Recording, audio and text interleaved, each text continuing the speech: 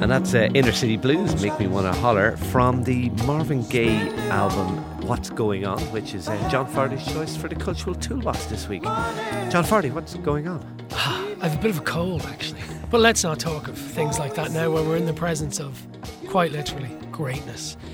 This is received as one of, and regularly ranked as one of the top 10 albums of all time. Yeah, and I mean, it was number 6, I think, in Rolling Stone. Which, their list, if you ever look at these lists, and they're out a lot, but I think the Rolling Stones one, the top 500 albums of all time, is actually a pretty good one. I think they got a lot of it right on the money at that time. It was a while ago. But anyway, we digress. Marvin Gaye was this guy who was a product of the Motown system, right? And you see, Motown, in a weird kind of way, began to resemble all other record companies, that it was set up to be the one for black people and black artists like the Jackson 5s and Diana Ross, and even before that.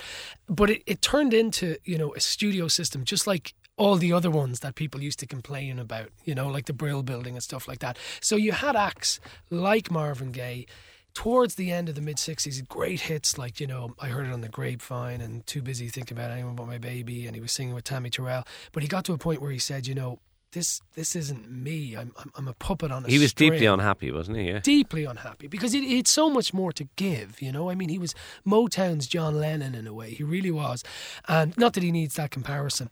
And, he by his own admission, some depression. His singing partner, Tammy Terrell, who he'd done a lot of duets with and was very close to. Yeah, a lot of drugs as well. Yes, that came. She had a terrible brain hemorrhage, or tumour, I should say. And his own marriage, he was married to Barry Gordy's sister, who was the head of Motown Records. That was in wind down. So, allayed with all that, his actual brother, was coming back from Vietnam.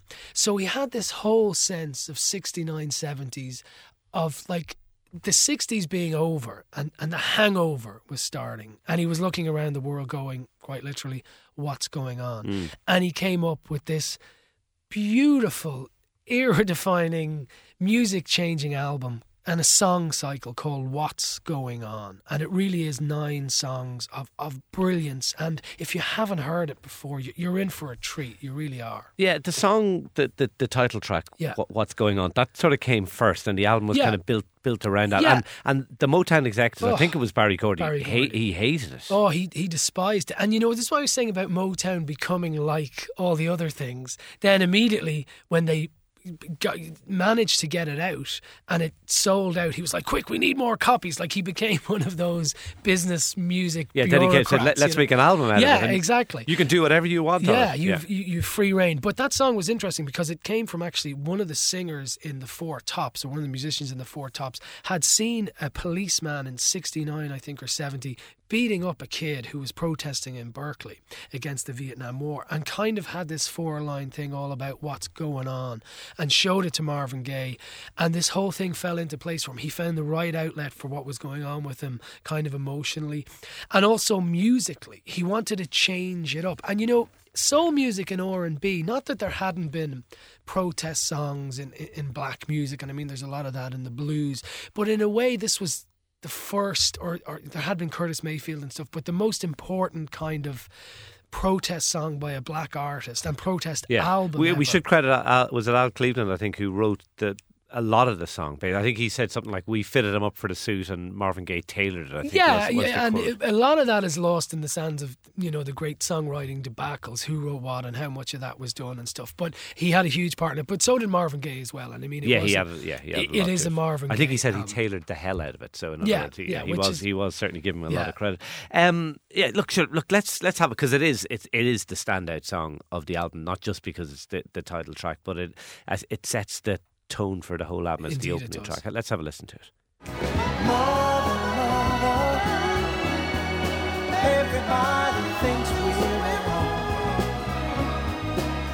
Oh, but who are they to judge us? Simply cause our hair is long. Oh, we've got to find bring some understanding here today. Pick it like sight. Don't punish me with brutality. Come on, talk to me so you can see what's going on. Yeah, what's going on? Tell me what's going on. I'll tell you what's going on. Yeah, it's a great song. What gets me is his voice. He's almost the proto Michael Jackson. I hope that won't offend Marvin Gaye fans, but Michael Jackson had this ability to convey rhythm and also a sweetness in his voice. But Marvin Gaye had that beforehand. I mean, you can hear the rhythm in his actual voice and the intonation. But it's also kind of phrasing. it's interesting because it's just kind of split vocals on or something. Yeah, you see, he wanted a couple of takes of his voice, and then one night, one of those fortuitous, music things happened where he happened to hear the two of them spliced together almost by accident. He said, "That's how I want it to sound." So it was almost by accident. A lot of it was by accident because isn't there a famous saxophone? The guy was saxophone indeed solo. Steady now. Where. It's all this R&B, Yeah, exactly. where the guy thinks he's just jamming, and then he goes, "That's it, that's perfect." And he says, "I was just goofing off."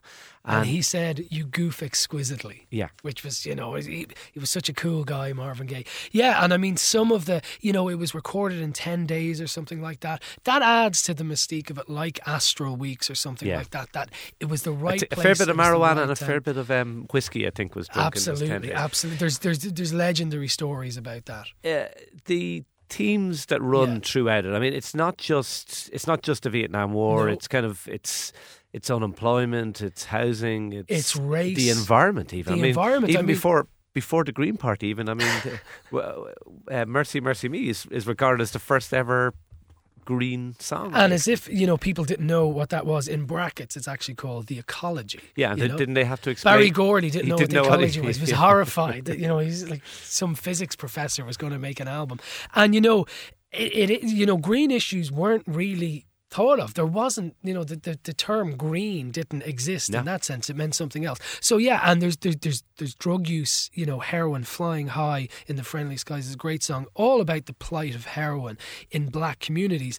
And that was a famous phrase of, I think it was American Airlines or one of the big airlines at the time, flying high in the friendly sky, So it was very clever in terms of what was going on then. And you have to remember, this was 70s America, where and you probably know more about this than me, but would only be 4 years later that there was that famous headline, and I think it was the New York Times, 4 to New York, drop dead.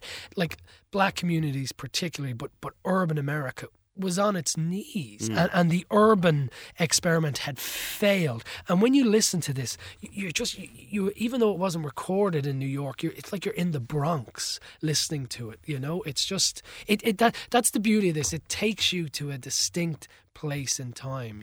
It is a quintessentially American album. Absolutely. I was looking at, actually, it was a huge instant commercial hit in the States, not, for example, in Britain, and not so much elsewhere. And obviously in years to come it would become a huge commercial success across the world, but this was a very much an American album. I was going to say African American album, but no, it isn't. It's kind of a protest album. Yeah, and I mean, musical lines were clearly divided back in the 70s, but it broke across that, and it was a popular hit. It wasn't just on the black charts and stuff like that, because there was no arguing with it. And of course, he was, it might sound a bit wishy-washy, but although there's the element of race, he was singing fundamentally about the American dream, black or white. And as I say, that hangover from the 60s where it had all kind of, peace and love hadn't quite worked out, I like to always have a little. Yes, I'm surprised we got this far. You were going to say, is it dated, or just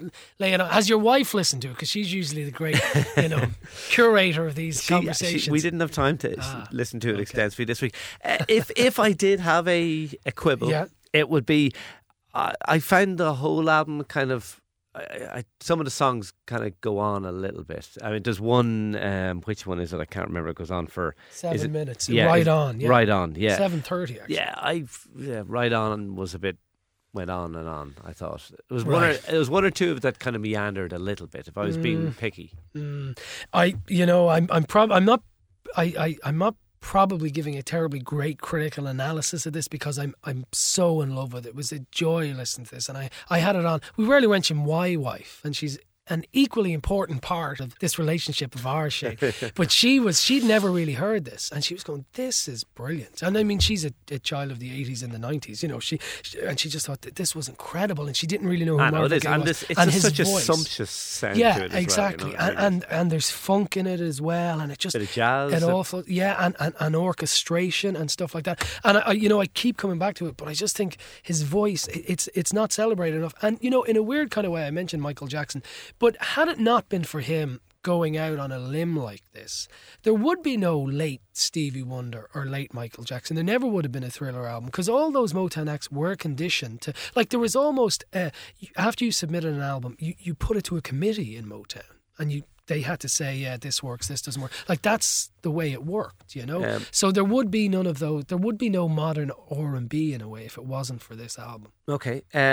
Great album. You listen to it, you can't help but think of the tragedy that just 13 years later he was shot by his father, for people who don't know, and the details are sketchy. The domestic dispute, his side of it, his father's, was that he was on drugs and something happened around that. A tragedy. An utter tragedy. And I mentioned John Lennon, I hate to bring him up again, but in that same not kind of way. Not at a similar age, I think, as well. And he still had so much to give. I mean, you know, the later song Sexual Healing and stuff like that, that was getting... Yeah, no, absolutely. But you can't... that was bordering... Like, some of that stuff was kind of bordering on sleaze, I thought. Yeah, and you should see the video with the doctor, and it's not good. But, you know, I'm sure John Lennon, and I hate to say, he might have ended up, you know, I don't know, doing a Spilling Image song, or God knows what might have happened. There could have been missteps, but I imagine Marvin Gaye would have had some great music again after that, you know, because he was too big a talent not to, you know. Okay, it is a great album, and it's important for any of the kids listening, because a lot of people only know Marvin Gaye now of a certain generation because of that song, Let's Marvin Gaye and Get It On. This is who Marvin Gaye actually is. Okay, good stuff. Maybe we'll get your wife and my wife next week to do the Cultural Toolbox. Bring a bit of sense Hubba.